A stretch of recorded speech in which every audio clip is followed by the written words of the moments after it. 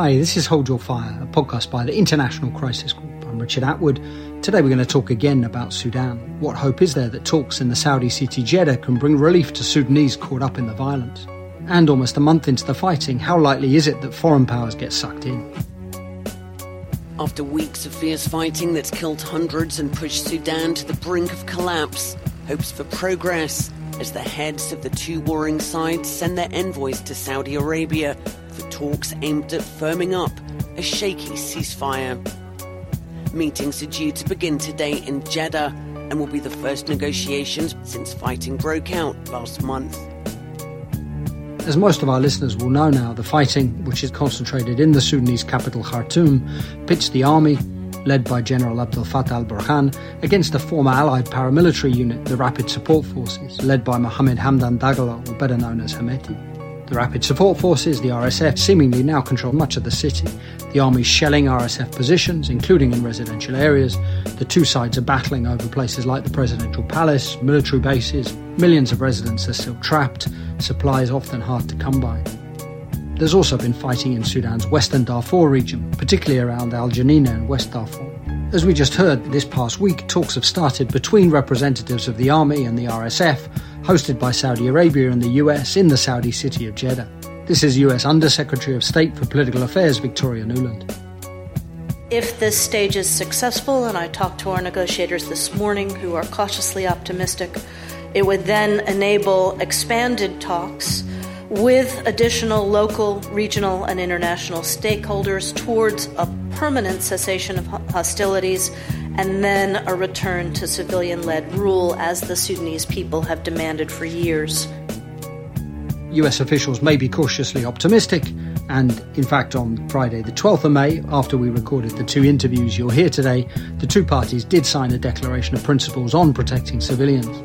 In reality, though, there's little sign they're going to stop fighting anytime soon, let alone hand over power to civilians. Repeated ceasefires have broken down. The army in particular seems bent on destroying the RSF. Politicians and other civilian leaders in Sudan are angry that the talks include only representatives of the two men whose standoff has brought such disaster to the country.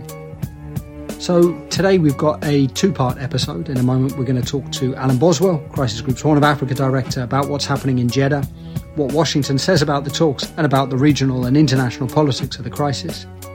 First, though, I'm happy to be joined by Shawit Walde-Mikhail, Crisis Group's Sudan expert, to talk a bit more about what's happening in Sudan itself. Shawit, welcome back on. Thank you, Richard. Thank you for having me. So, Shawit, could you start then just by talking a bit about what the fighting looks like this week in Khartoum? Well, a number of people in Khartoum have said that the fighting yesterday was the most intense since the conflict started. The fighting continues to be most concentrated in the greater Khartoum area, particularly in Bahri and Durman, which are the two twin cities of Khartoum proper. The army seems to be trying to cut off RSF supply lines into Khartoum and retake strategic sites. But the RSF has taken control of homes, either when the residents left to find refuge from the conflict or forced homeowners to leave. While the RSF is using residents as human shields, the army has been shelling indiscriminately. In this urban warfare, millions are caught in the crossfire and the city is being destroyed.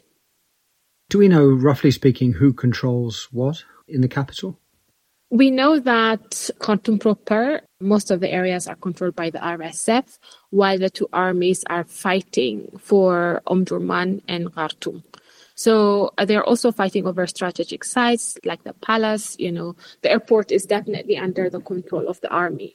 But other sites, there is back and forth on who controls what. The army is shelling, as you say, RSF supply lines, warehouses, places that the RSF controls. But is there fighting sort of street to street, or is it mostly that the RSF control the areas and the army is just bombarding? The army has been bombarding mostly, while the RSF is trying to bring down their planes using ground-to-air missiles. So that has been the trend of the conflict since the beginning. There isn't much face-to-face fighting. So last time we spoke a few weeks ago on the podcast, we talked about people in Khartoum being stuck in their homes, drinking water, food, medical supplies running out. So the two representatives of the two men, as we heard up top, of Al-Burhan and Hameti, they have been now meeting this week in Jeddah to talk about opening up humanitarian access, getting supplies into the city. Have things got any easier for Khartoum residents? And can people get out of the city if they want to?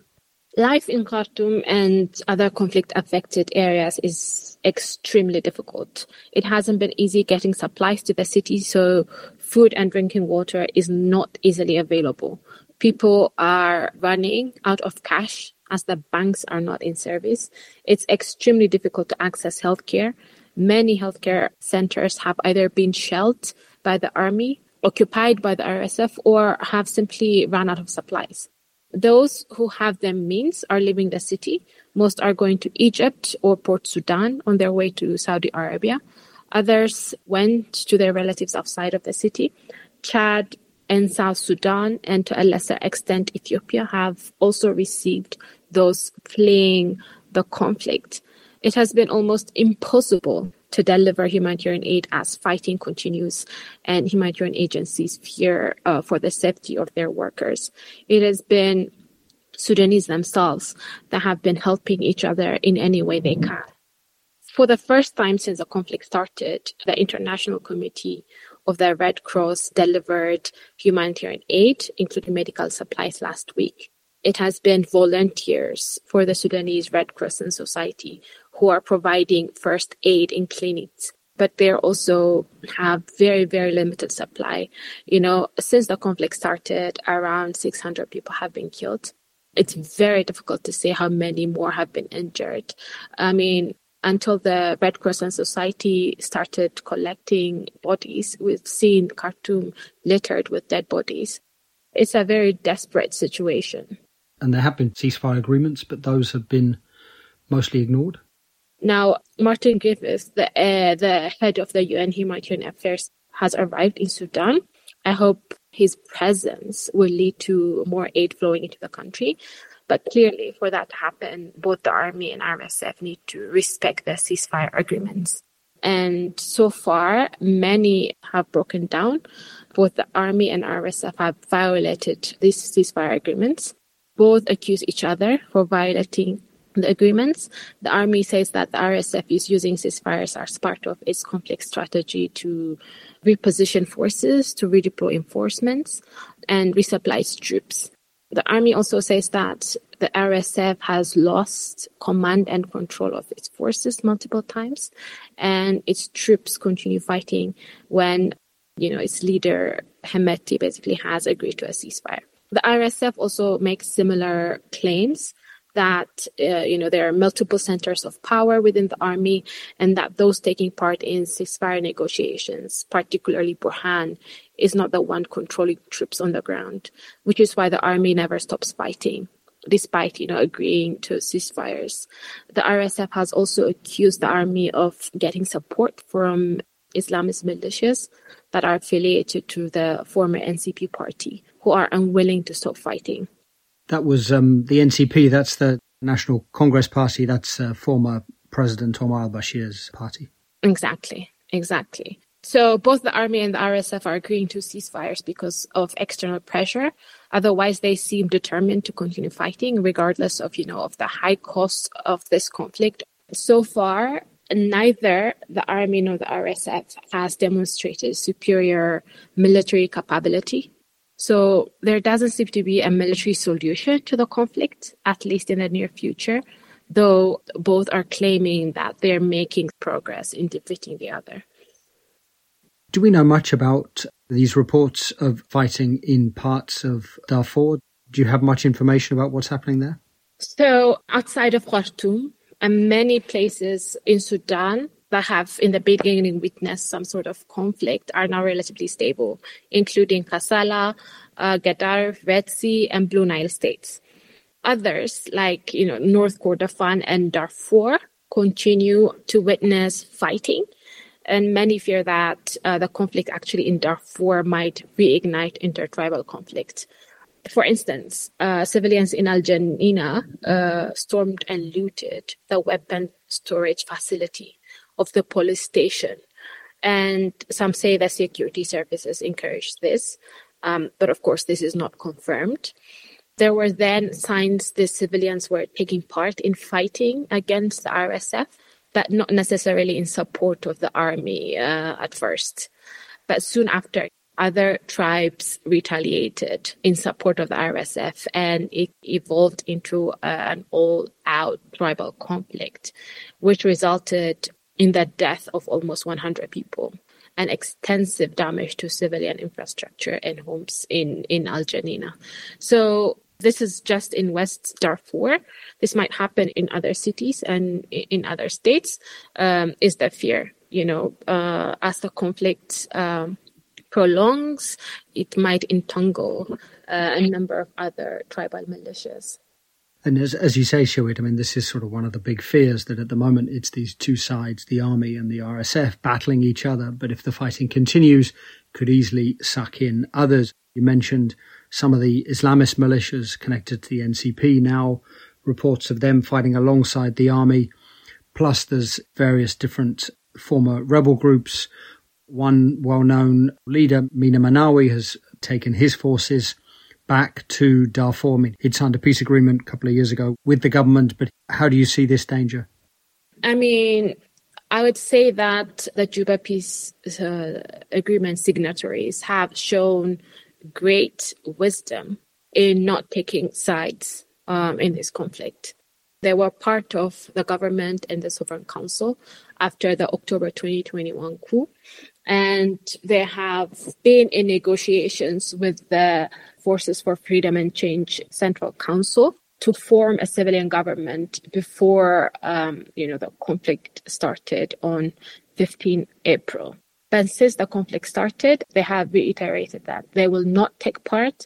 And like you said, Mina Manawi has, I think yesterday or before yesterday, taken out his forces from Khartoum to North Darfur. So they are not taking part in the conflict at this moment.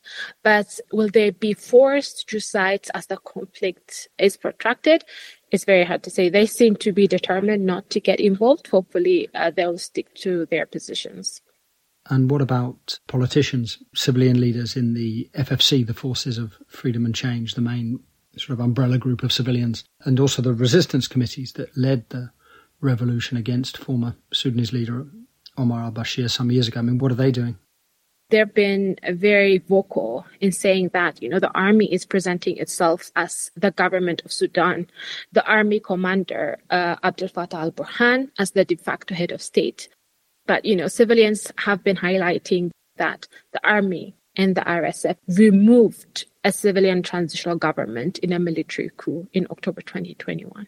They actually cooperated in doing so. So when the conflict started on April 15, negotiations were underway to form a civilian government to whom the military coup leaders, both General Burhan and Ahmadi, would hand over political power to a civilian government headed by a civilian prime minister and a higher head of state, also composed of civilians.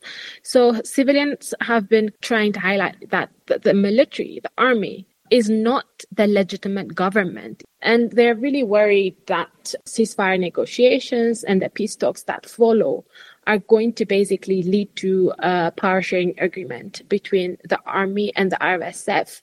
And it would continue to derail the negotiations that were ongoing prior to the conflict to form a civilian government. So this has been the greatest worry for civilians, obviously, in addition to the complete carnage that we're seeing in Khartoum and elsewhere in Sudan. And Shawit, you know very well the perspectives from other African capitals, some of whom have also sort of mediated in Sudan's transition before the fighting started. So some of Sudan's neighbours, the African Union, the Intergovernmental Authority on Development, IGAD, the sub-regional bloc. What are people saying in other African capitals about the Jeddah talks? Well, like you said, the Saudi, US-led talks are basically about ceasefire, and they may soon sign an agreement, particularly, to allow humanitarian aid to flow in. But adhering to a permanent ceasefire seems very unlikely. The big question is whether another ceasefire agreement would lead to, an agreement on certain parameters for monitoring the ceasefire. But we also, hope that the Jeddah talks will lead to more substantive peace negotiations and a permanent ceasefire. But this seems to be off the table. This was confirmed by General Burhan's special envoy, Ambassador Al-Hajj, who visited Juba, the South Sudanese capital, a few days ago. He said that Jeddah pre-negotiation talks are purely humanitarian in nature and not about a political settlement. He also said that the Jeddah talks would not interfere with the IGAD-led mediation process, which President Kiir of South Sudan is leading. This has made it clear that at least the army prefers South Sudan to mediate any peace talks rather than the Saudis or the US. Why would Al-Burhan, why would the army want South Sudan to lead the mediation instead of the US and Saudi? Well, it's a question of whether they really want to sit for negotiations to begin with. The army has reiterated that the conflict is an internal matter to be resolved by completely dismantling the RSF. It has declared the paramilitary force as a rebel group fighting the state and ordered its total dissolution and the arrest of its leaders, Hemeti and others. For the army, the only acceptable end to the conflict is the total defeat of the RSF. For weeks, any form of negotiation that breathes life to the RSF has been unacceptable to the army. And, any negotiation means they have to go back to negotiating the status of the RSF in a political process. And this is not what they want, really. And the RSF, obviously, this conflict has become existential for them. With the only options being either to have total victory against the army or maintain a long enough stalemate to sit for political negotiations. The RSF has proven it will go to great lengths to fight for its survival, including pulling most of its troops from around the country to Khartoum. The RSF has been more open to mediation efforts because any return to their negotiating table, that will not only restore its legitimacy, but also ensure, Hemeti will continue to play a key role in transition-related political negotiations going forward. And so, we're about a month into the war and the calculations seem largely the same. Do you think as fighting goes on, is there anything that could change their incentives? Is it likely that weapons on one side will dry up, or could they run into problems of resupply and that might change their calculations? There are rumors that both groups are getting support from outside. Both groups are accusing different parties outside of Sudan, saying that, they're getting support, military and political support from outside of Sudan, both from non-state actors, but also from countries, particularly neighboring countries. But, it has been impossible for us to verify.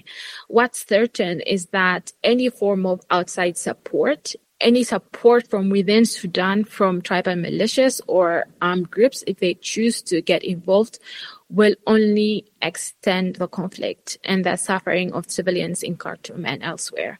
So until both sides believe they're not going to have internal and external political or military support, I don't think they will even consider sitting for serious peace negotiations. Shewit, thanks so much for coming on. Thank you, Richard, for having me.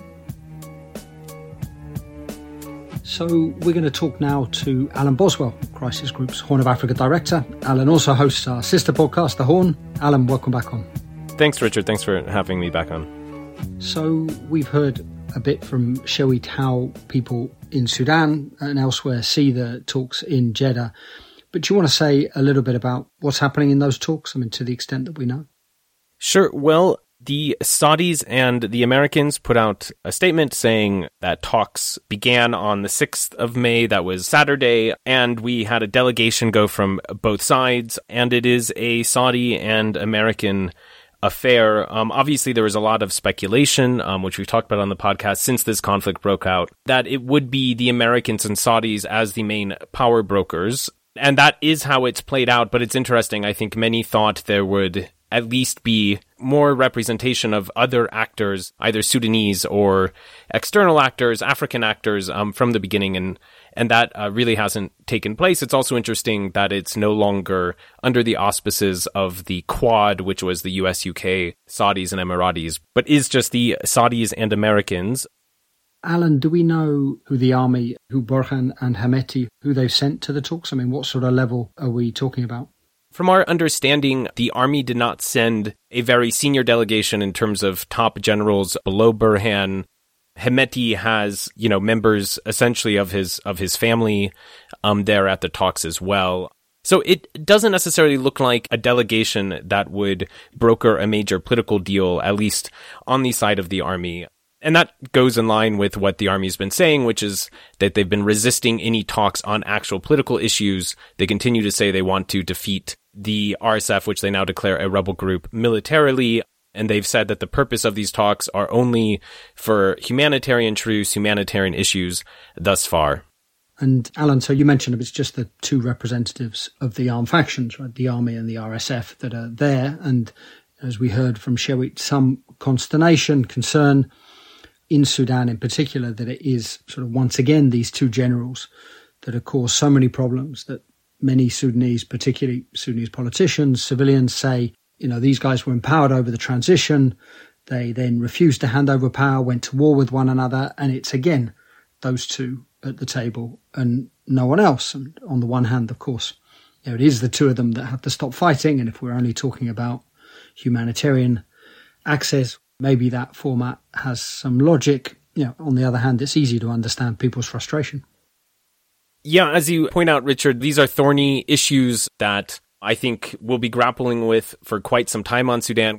Sudanese are rightly angry that it's just these two at the talks, but you can see how it happened as well, in as much as the Saudis and Americans were, twisting a lot of arms to even get the parties to agree to send delegations to Jeddah. There was a fair amount of competition among externals as to who would mediate the talks. A political agenda isn't even on the table yet. But I think the fear of Sudanese, the fear of other regional actors and diplomats who are outside this process, whom we talk to, is that these negotiations, these tracks, diplomatic tracks, have a way of becoming quite sticky. And I think the fear is that, it might never look opportune in a way to broaden this out if the focus continues to be on how to stop the fighting primarily. And then we don't know sort of what the terms would be of getting the two sides to eventually stop fighting. So I think the concerns are legitimate. I think there needs to be a lot of thought given, and I think more clarity about how a process between these two, even if just on humanitarian ceasefire questions, we would like to see, Sudanese civilians, Sudanese political actors as part of that process as well, because they could also play an important role as, ceasefire monitors. So I think to the degree that there's already frustration about a diplomatic track that's only less than a week old, I think most of the frustration is on this idea that this is a very limited set of actors around the table. And I think people understand why, but they just want to know, when and how it might be expanded. So we heard Victoria Nuland, US Undersecretary of State for Political Affairs, up top. But broadly speaking, what does the US say in response to that criticism? So what we're hearing out of Washington is that this mediation, the talks so far in Jeddah, which of course are not even weeks old yet, right now the focus is on getting something of a declaration of principles, primarily on humanitarian, basically on allowing humanitarian access, as well as basic security protocol for either a full ceasefire or de-escalation zones, some ways of sort of creating safe zones as well. And then the idea seems to be to then, once you have that in hand, be able to broaden talks both with Sudanese actors, bringing in civilians, as well as including more regional, international actors as well. And, it looks most likely like handing off to the trilateral mechanism, which was the United Nations, the African Union, and IGAD, the Regional Horn of Africa bloc, which has been the sort of multilateral mechanism that's been there on Sudan over the past year. But I think even if the US and Saudis more or less hand off this process more formally to broader talks, I think, we would expect to probably see them continue to play major power broker roles behind the scenes. And Alan, one issue is the Saudis and the US handing over to other mediators and sort of playing this more behind-the-scene roles that you talk about. Although the US says that's what it intends, we don't really know how Riyadh feels about that. But I guess the other big question is that, the US talks a lot about the importance of Sudan returning to civilian rule, but we don't really know what Riyadh thinks of that either, right? And we don't know, after everything that's happened over the last few weeks, what Riyadh or indeed other Arab capitals feel about the feasibility, the wisdom of handing over to civilians in Khartoum. Yeah, we've had discussions with them in Riyadh.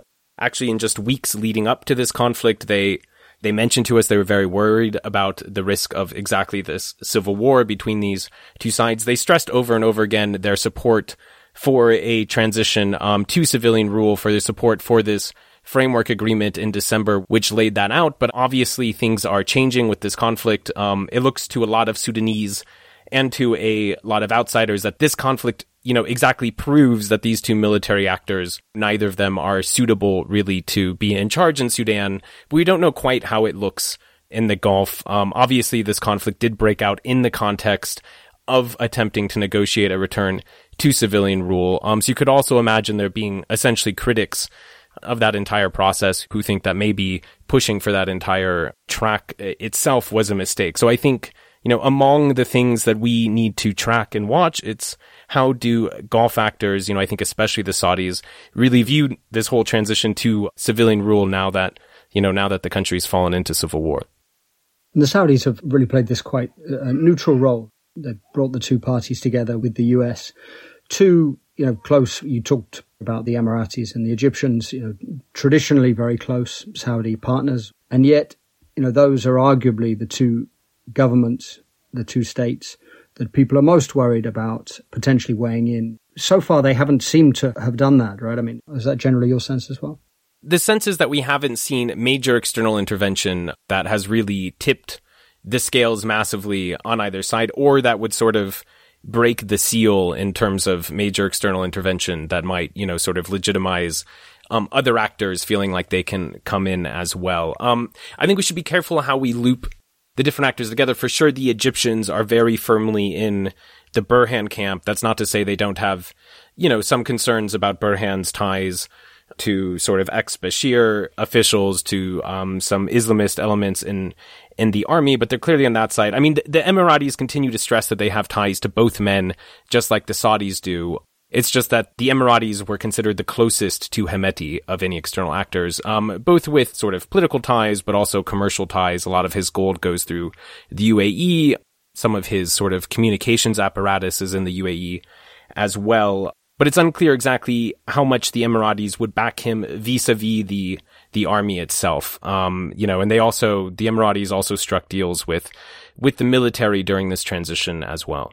Why do you think that Egypt has been willing to overlook so many, as you say, Bashir-era Islamists, people linked to the Muslim Brotherhood, which Egypt views as a major threat in the region? Why do you think Egypt has been ready to overlook that with the Sudanese army? Obviously, Egypt is run by, an Egyptian military institution as well, and I think they see a Sudanese counterpart that he can work with on the other side, and that's also in the context of having had very poor relations with Bashir. I think you can also see, coming from a military standpoint, sort of old institutional standpoint, why, you would lean towards the army if you're Cairo versus RSF, which in many ways sort of runs counter to the entire military culture. And many Sudanese officers have been trained by Egypt.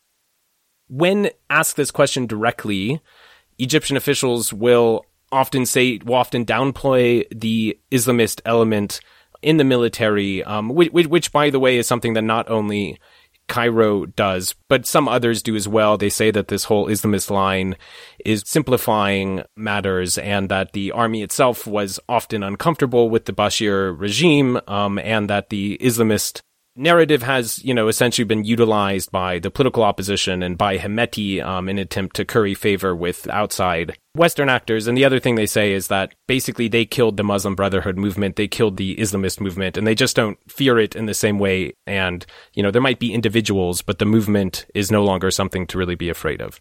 But perhaps another way of looking at it, which they haven't said to us directly, is that if you do fear, even if you do see those elements in the army, better to be friends with the head of that army and try to control those elements than to make them your enemy. Though that sort of pragmatism from Cairo hasn't been quite so evident elsewhere in the region over recent years. No, but the Egyptian side of this remains a bit of a riddle. I think they have a number of competing interests. In many ways, Burhan isn't a perfect fit for them because of his alliance with some of these old Bashir officials. But I think you can see when looking at sort of how the civilian actors and the RSF and the other groups they had to work with, I think you can see how they sort of end up on the Burhan side, even if it's not necessarily a perfect fit. But I don't think they had a perfect fit in Sudan. So, Alan, you talked actually this week on your podcast about Chad and Libya and the potential for their involvement or the potential for armed groups that are there getting involved. So I don't want to go into that here. I'd refer people to that episode. But what I did want to talk about is another aspect of potential foreign involvement that people float, which is that of Ethiopia and Eritrea. Now, during the recent war between Ethiopia's federal government and Tigrayan rebels in Ethiopia's northern Tigray region, Sudan seized disputed territory on its border with Ethiopia in the Al-Fashiga region. And there's been some talk now of Ethiopian Prime Minister Abiy Ahmed from the Amhara. The Amhara is a community in a region neighbouring Tigray that fought with federal forces against the Tigrayans and that also farm Al-Fashiga. Some pressure reportedly from the Amhara on Abiy Ahmed to sort of take those disputed areas back. Now, Abiy so far has sensibly chosen not to. There's also rumours of ties between Hemeti and Eritrean President Isaias Afwerki, though it can be difficult to pin down the nature of some of these relationships. Now, obviously, we need to be careful about not sounding alarmist. Again, as you say, so far there hasn't been a lot of outside involvement, but how would you sort of assess dangers of those neighbours getting sucked in somehow? I think we need to be cautious, in this regard, because we haven't seen major interventions into Sudan yet. I think the key thing here is that the longer this drags on, the higher the likelihood that we see some actors step in and that sort of creates something like a free-for-all where everyone feels the need to do it. Like you said, you can imagine scenarios where Ethiopia steps in, either the federal government itself or the Amhara, and we should stress here, that Abiy and his relations with the Amhara are quite complicated in the aftermath of his peace agreement with the Tigrayans. So it's a different political context for Addis Ababa than when the initial border clashes over Fashiga had taken place. Abiy and Burhan had recently had a bit of a year-long rapprochement. The other challenge for both Abiy and Eritrea as well is that if one of them steps in, the other would, have the legitimacy probably of stepping in as well. And then that creates a sort of broader problem for the Horn. So I think there's been a cautious approach from regional actors not to step in yet. I think they're monitoring the border. I think they don't want to be involved, but they obviously have their own security concerns about a failed state in Sudan, about opposition groups being able to mobilize on that side of the border. Isaias from Asmara is definitely watching what's happening just across his border in Kassala quite closely. Addis Ababa is watching quite closely what's happening on its border. But I think we're not at the stage yet where we've seen either step in. But I think once we see actors step in, you could imagine, quite a few stepping in, at least maybe further across their border to protect their own interests. And then I think we just end up in a much messier situation moving ahead. So on diplomacy around the region, one thing that we floated is whether the US might appoint some sort of envoy in addition to its ambassador, to other officials that would reinforce sort of US diplomacy, could do some of the regional outreach around Sudan, which obviously very important. Do you want to say something about that? I think the way that we look at this primarily, and then we can get into some more details, is that now is a time that we think it would be very wise for the U.S. to beef up its diplomacy, given the scale of the crisis that has broken out. And yes, appointing a special envoy based in the region who's very senior, who can do high-level, in-person shuttle diplomacy would boost the diplomacy. And I think the other thing to mention, is that actually it's a historical exception at the moment that the U.S. doesn't have a special envoy filling this role. The U.S. had special envoys on Sudan and South Sudan for most of the past 2 decades, including John Danforth, Princeton Lyman, some sort of titans of U.S. diplomacy in this region. And the role they play, which may not be always well understood, is that, of course, ambassadors, are based in the countries themselves, but are not as able to do the sort of shuttle regional diplomacy. And it's been the case on Sudan and South Sudan for a number of years, but I think is becoming even more true on Sudan right now, that actually it's a number of these external actors and sort of coordinating and engaging and talking to everyone and trying to get everyone on the same page. That's a very critical part of the job in getting peace process to move forward, but also trying to prevent sort of many people intervening in conflicts and making them even more difficult to resolve. So again, I think the way that we look at it is now would be a good time to beef up that diplomacy, have another senior person on this file full-time in the region, and it's hard to see how that would hurt anything. What do you make of the idea of sanctioning the 2 men, trying to get at you mentioned Hemeti's assets in the Emirates. Sudan has been under sanctions for a long time, of course, and the military-owned businesses have largely thrived despite sanctions. But do you think that's a way to change their incentives at all? So I don't want to dismiss all the sanctions talk just for this reason, but I think in terms of actions that are likely to influence the 2 main protagonists right now, it's hard to see how sanctions or threat of sanctions are going to play massively into their calculations at a moment that they're still involved in what's an existential fight in Khartoum. When we've seen sanctions or even sanctions threats prove effective, it's tended to be in a sort of longer drawn-out negotiation process in which there are key sort of sticking points that the parties are having a hard time getting through, and there's key certain junctures where extra pressure needs to be put, and sometimes the sort of threat of sanctions on the margins of that can help, which is not the situation here. I do think there's been quite a lot of talk of how to ultimately squeeze these 2 different actors to, for instance, relinquish control to civilian rule at some point, which would be further down the line. I think the problem with that is that the U.S. could sanction these 2, for instance, but if their assets are sitting in the Gulf, if Hemeti's assets are, sitting a lot of them in the UAE, and if the UAE, for instance, is not keen to actually apply those sanctions, if the UAE has not been keen to apply U.S. sanctions on Russia as it stands, why would they necessarily listen to the U.S. on Sudan, which they, very much feel is part of their rightful regional orbit? So sanctions might be an idea, in other words, but Western sanctions in themselves won't cut it without buy-in from others from the Gulf. Yeah, I think what we need to remember is the ultimate leverage over these actors are not in the West. It really does look like in the Arab Gulf states, that is where a lot of the political leverage, where a lot of the commercial leverage over these 2 are. Ultimately, if sanctions are going to be effective at some point, and if that is used as a tool, you would have to convince the Gulf actors that these could be effective. And that'll involve just really intensive diplomacy on the U.S. I'm not sure it has much of a chance of success, but I think it would have to involve convincing those actors, that this is actually a tool to help stabilize Sudan. And Alan, last time you and Shawit were on, which was, 3 weeks ago now, we were just a week into the fighting. We're now a bit further in, coming on for a month. It does look tragically as though it has a lot of the makings of a long war. The 2 sides relatively evenly matched. It doesn't seem like the army is going to be able to oust the RSF from sort of its fairly entrenched positions in the capital, but nor does it look as though Hemeti is going to prevail. Neither side shows much sign of compromise. Both seem to view it as existential, and both probably still able to resupply. Yeah, I think the scenarios are looking quite grim as we enter, now a weeks-long conflict. The signs are definitely there for a protracted war in Sudan, and that's very scary because although this conflict thus far has very much, been surprisingly just between these two main actors primarily, and primarily focused on Khartoum.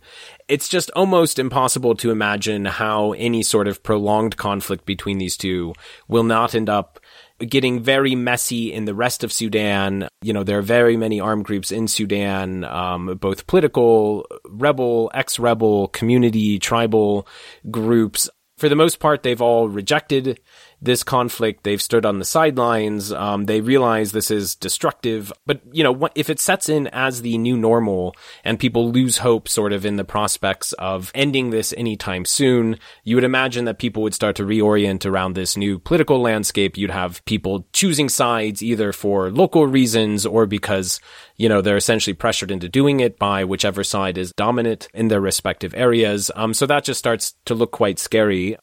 I think in terms of the battlefield dynamics, obviously the Sudanese army especially was hoping that its supremacy in the air, that its hardware, that its more obvious foreign friends would give it the advantage. But we've seen that the RSF, many might consider it the underdog, but there's also a reason that they have risen to such power in Sudan. They've proven innovative, they've proven nimble. And they have really continued to flood Khartoum with fighters to be very hard to push out. And they've really entrenched themselves in Khartoum, continued to control much, if not most, of the capital. And so I think in the more optimistic scenarios that people could conjure, in which those who thought it'd be better if the army came out on top, those scenarios are not looking very likely right now. And so, the hope would be that eventually we end up in a place where the army will sort of back down from some of these initial preconditions, but we just haven't seen a sign of that yet. So it's very capital focused. It's between two sides of the government, and we haven't seen major foreign involvement yet. But I think this is, we're looking at the beginnings of something that is going to be a big problem for the broader region, for North Africa, Central Africa, Horn of Africa, Red Sea, and that could go on for a very long time if we somehow don't get some momentum in some of these diplomatic tracks. Alan, thanks so much for coming on again. Thanks, Richard. Hold Your Fire is a production of the International Crisis Group. I'm Richard Atwood. You can find all of our work on the evolving crisis in Sudan on our website, crisisgroup.org. You should also check out that podcast episode of The Horn this week, which looks at the Rapid Support Forces and Hemeti's background, and also ties into Libya and Chad. You can also follow us on Twitter at Crisis Group. Thanks to our producers, Kevin Murphy, Heiko Schaub, and thanks as ever to all of you, our listeners. Please do get in touch, podcast@crisisgroup.org, or write to me directly, atwood@crisisgroup.org, if you have any questions, suggestions or concerns. Say something nice about us, leave us a positive rating or review wherever you get your podcasts if you like the show. Next week, I'm hoping we're going to do an episode on Saudi Arabia's foreign policy, looking at the China brokered deal with Iran, looking at normalization with Damascus, with the Syrian government, Bashar al-Assad, and looking at its mediation role in Sudan. So I very much hope that you'll join us again for that.